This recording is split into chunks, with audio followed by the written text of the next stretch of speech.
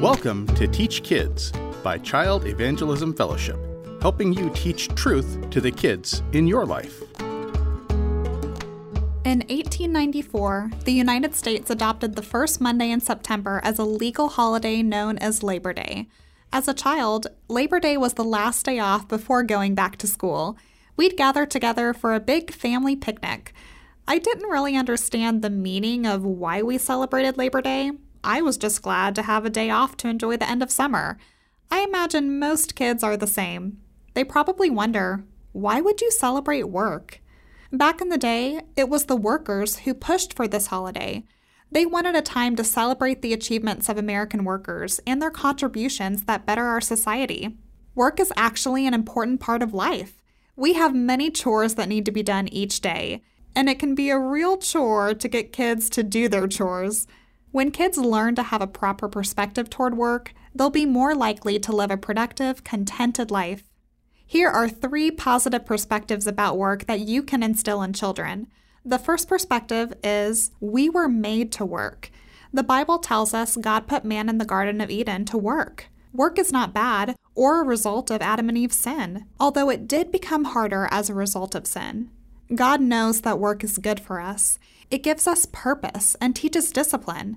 As soon as they are able, children should participate in work. They can put their toys away, set and clear the table, and put their dirty clothes in the hamper. Many things that may be considered as chores should really be natural parts of our lives. For example, if you make a mess, you clean it up.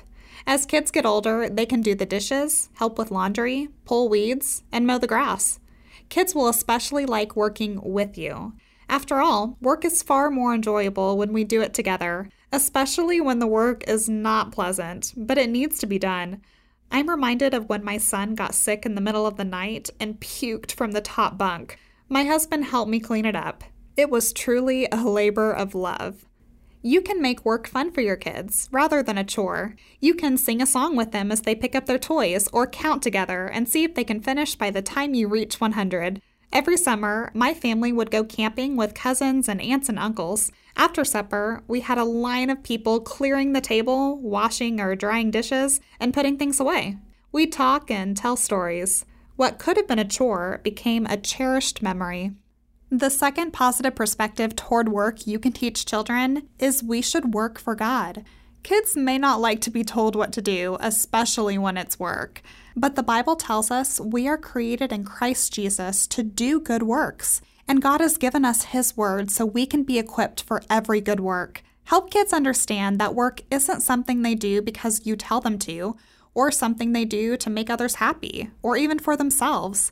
They should want to work to please God and make Him happy. The third perspective to help children have a positive view toward work is work will be rewarded. Talk to kids about the rewards of hard work. For example, those who garden get to enjoy the fruits of what they've grown, and those who build see the results of the finished product. Most people consider getting a paycheck as their reward for work.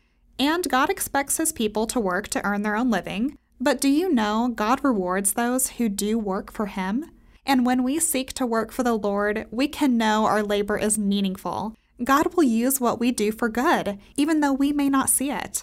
You can encourage kids to work hard by rewarding them. Saying thank you, giving an allowance, offering a special dessert, or taking them someplace fun will show you recognize their hard work, but also remind them that God sees and rewards work done for Him. So let me encourage you this Labor Day to talk with your kids about labor and the proper perspective toward work. After all, God made us to do work. And when we do our work to please God, we will be rewarded. You can go to cefonline.com to read the full article, Labor Day, which includes scripture references you can use to teach your children. If you find this information helpful, please subscribe, share with friends, and give us a 5-star rating so others can find our podcast more easily. Thank you. Teach Kids is brought to you by Child Evangelism Fellowship.